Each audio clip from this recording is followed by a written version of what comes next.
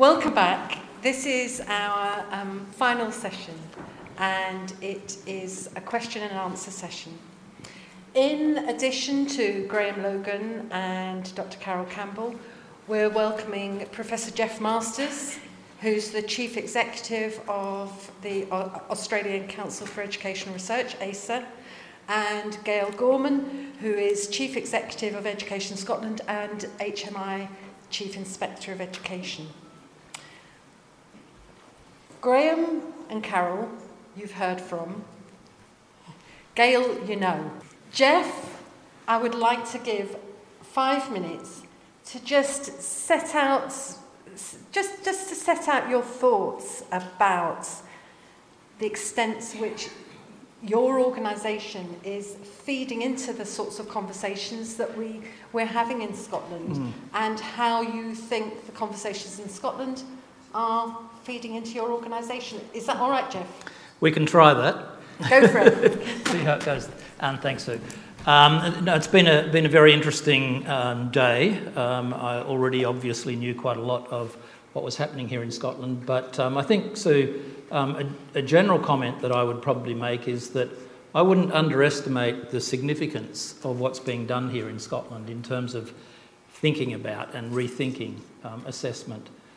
There's an opportunity, if you're not already leading the world, and maybe you are, there's certainly an opportunity to lead thinking and reform in the area of assessment, in the approach that you are taking here. And I say that as someone who has spent his whole career, that is 40 years, essentially, since I was a young graduate student at the University of Chicago, working with and taking courses with Benjamin Bloom of Bloom's taxonomy, and the person who introduced the terms formative and summative into the assessment literature. So I've been working in this field for a long time, and I think one of the things that I've concluded over those 40 years is that there really is a need to rethink and reform assessment. The field itself is in serious need of a rethink.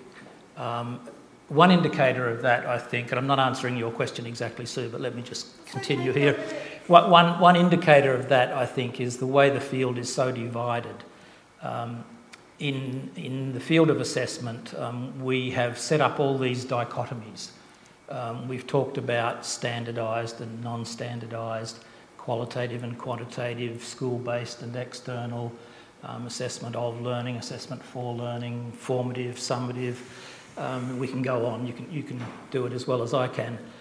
And I think many of these dichotomies have just added to the complexity or the complex view we have of assessment, and often get in the way of clear thinking about assessment, in my view. For example, one of the things that many people begin with when they talk about assessment is that there are multiple purposes of assessment. It's a very common belief. What I often do is push back and say, no, there's actually just one fundamental purpose of assessment, and that is to establish and understand where learners are up to in their learning. What point have they reached? What do they know? What do they understand? What can they do? That's the fundamental purpose.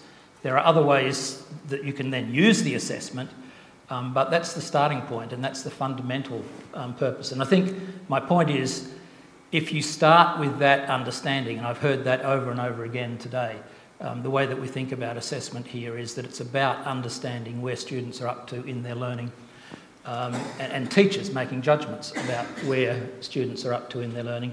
If you start with that understanding, then many of these other complexities and indeed many of these dichotomies that we've established start to become less significant. And I think as you go down this route in Scotland, I suspect that what you will find as you develop a more integrated view of assessment is that some of these dichotomies will become less significant in your thinking. Standardised assessments won't be seen as anything other than just another bit of evidence to use in the judgment process. So that's a general observation I'd make, that the kind of integrated view that you have of assessment here and that you're developing, putting teacher judgment at the centre and seeing teachers using a wide variety of evidence in making their judgments leads to a more integrated view. And if you have a good understanding of where individual students, learners, are up to in their learning, then you can use that information in different ways. You can use it, obviously, to identify next steps, to think about starting points for more teaching and further teaching and learning. But you can also use it to think about the progress that students have made over time, what growth or improvement has occurred over time. So, you could think about that as assessment for learning. What do I do next? What should I teach next? But you could also think about it as assessment of the learning that's occurred, of the progress that's been made. So I think, as I say, some of these dichotomies start to break down if you adopt the approach that you appear to be taking here. You can also then use your assessments to decide whether students have achieved particular standards, whether they've achieved a level, for example. But Sue, the main point I'm making is that I think you're at an interesting point in thinking about assessment. In many ways, Scotland is leading the world here.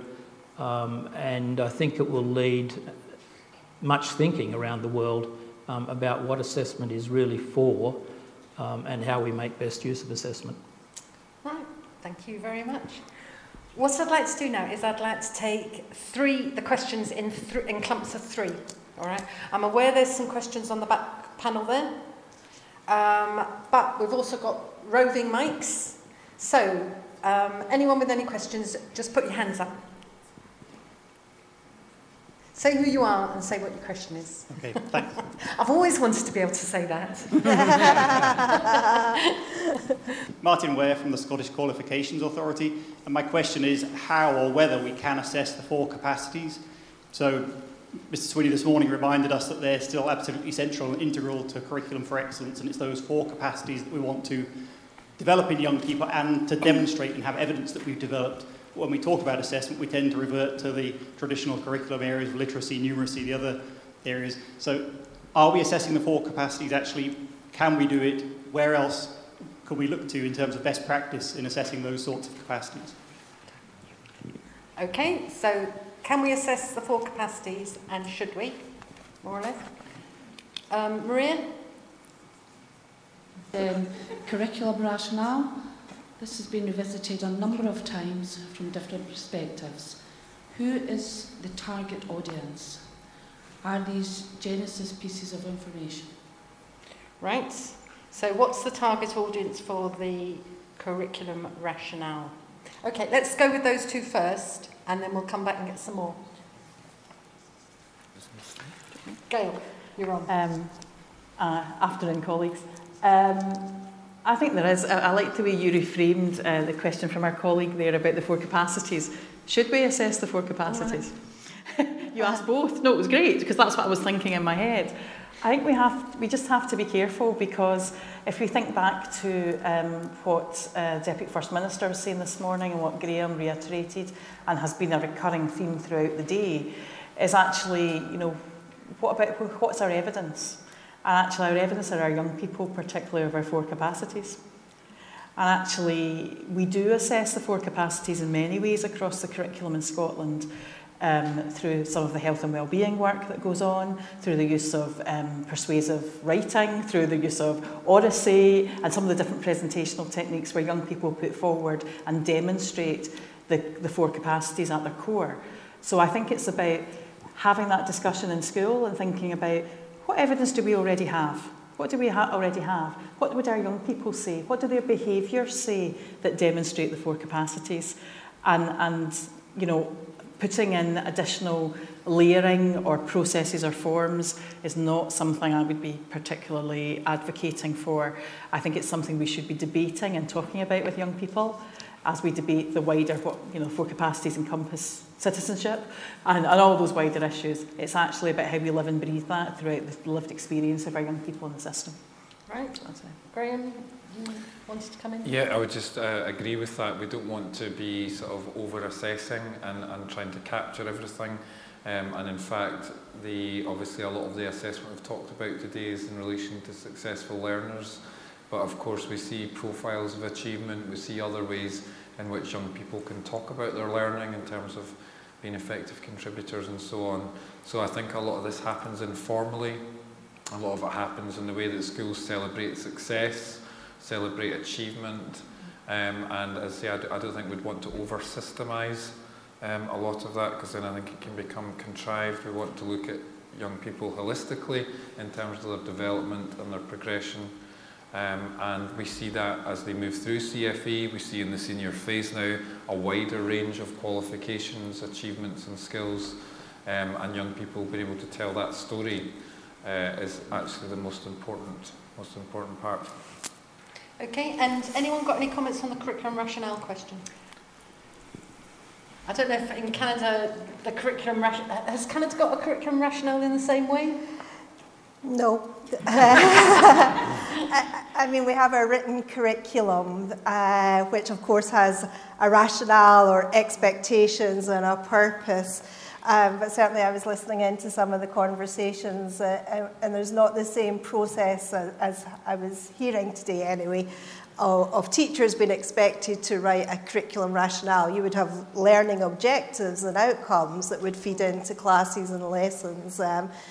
But no, I mean, I think it's an interesting conversation in the context of a national curriculum, how that informs local practice, but combined with teachers' professional judgment. Mm-hmm. And you're undertaking some curriculum work, aren't you?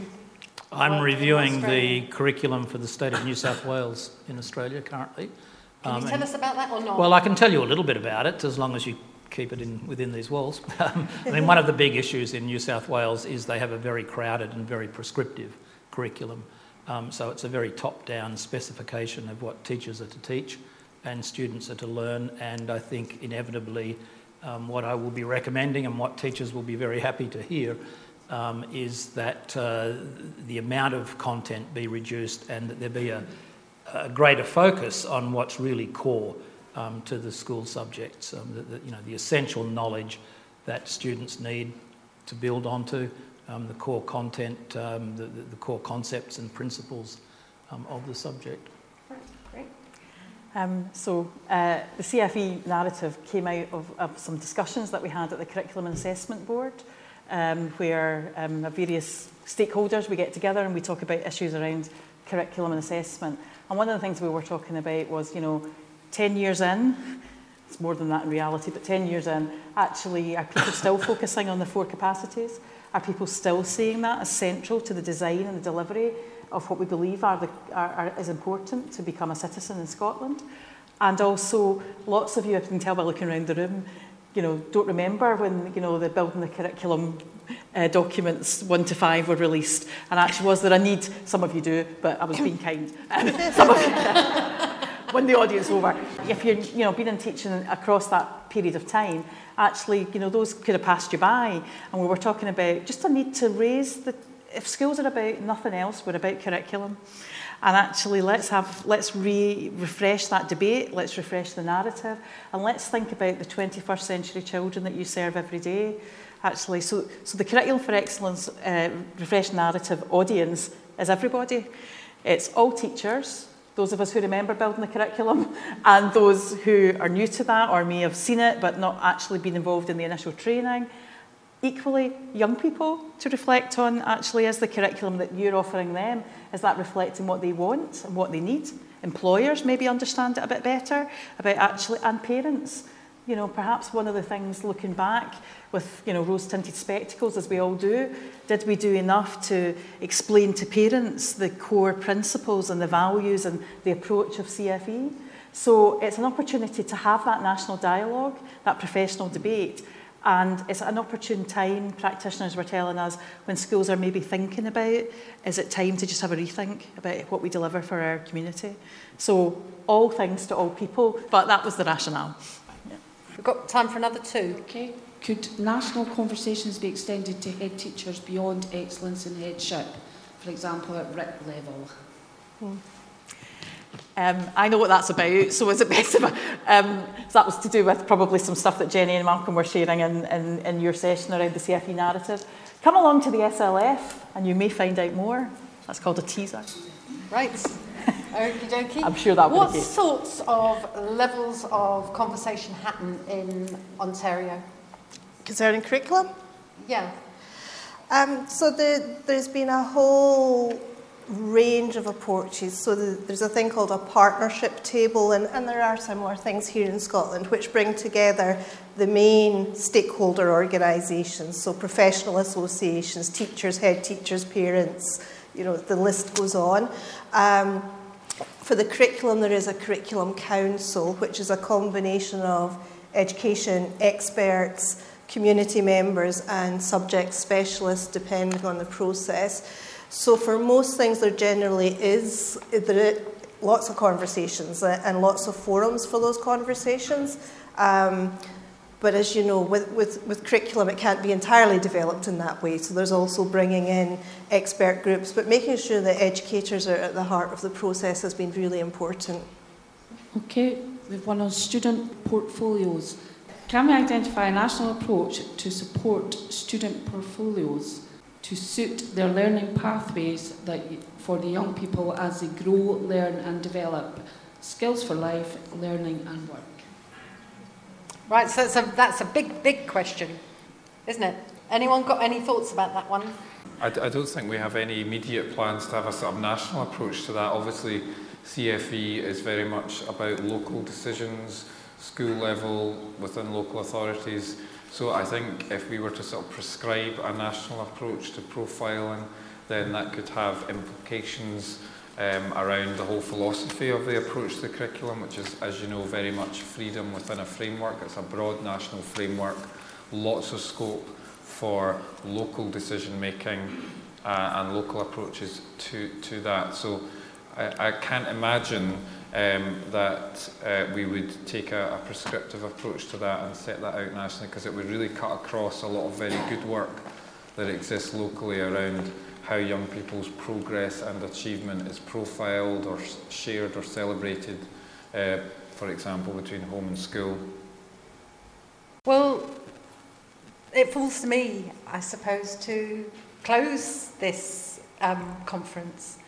The themes I'm taking away are the notion that professional values underpins everything, and John Swinney's very clear message around league tables not being helpful for teachers, but positively insulting and damaging to pupils, and the need for teachers to actually fight their pupils' corners on that by actually insisting that the information out there about how unreliable league tables are is important. In that sense, the education professionals can create the weather, and we need to make sure that we do that. I'm going to take away the idea of the need to attend to the technical and professional challenges and address them with technical and professional knowledge, both in terms of building system capacity and in terms of building professional capacity. And both Mr. Swinney and Graham Logan were very clear that assessment does sit in an ecology that needs to grow successful teaching and learning. And the National Improvement Framework is shifting. You can see at the moment it's shifting views of, for example, things like families and home learning away from seeing homes as sites for developing schoolwork towards seeing schools as sites for children to bring their knowledge from home. And that's a really, really significant shift that the National Improvement Framework is effecting and that we need to be aware of. It can be hard sometimes when you're actually in the situation to see the sea that you're swimming in. I think the idea that we need to focus on professional knowledgeability, the idea of knowing through doing, and Graham Logan's very clear message that improving learning happens in practice, not on bits of paper. I just love that. And that we need to attend to the impact and not the intentions.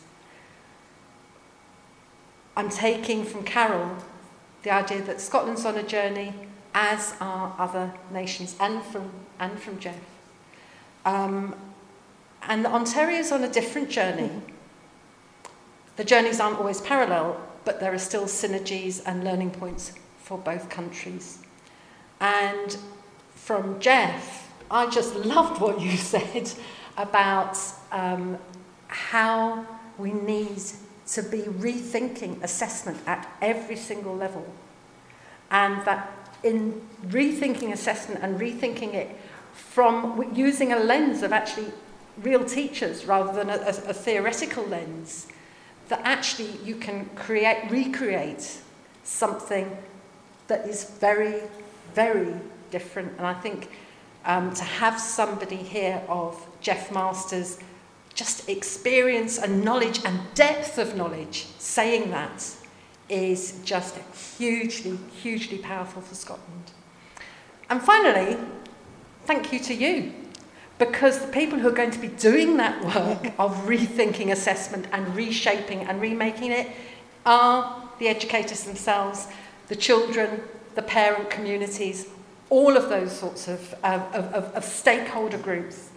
And so what I started out by saying was this is part of a conversation, and that conversation needs to continue in workplaces. So all I'm going to say to you is thank you very much for coming, well done, and go forth and get those conversations absolutely going, continuing, and give yourselves a pat on the back. Well done.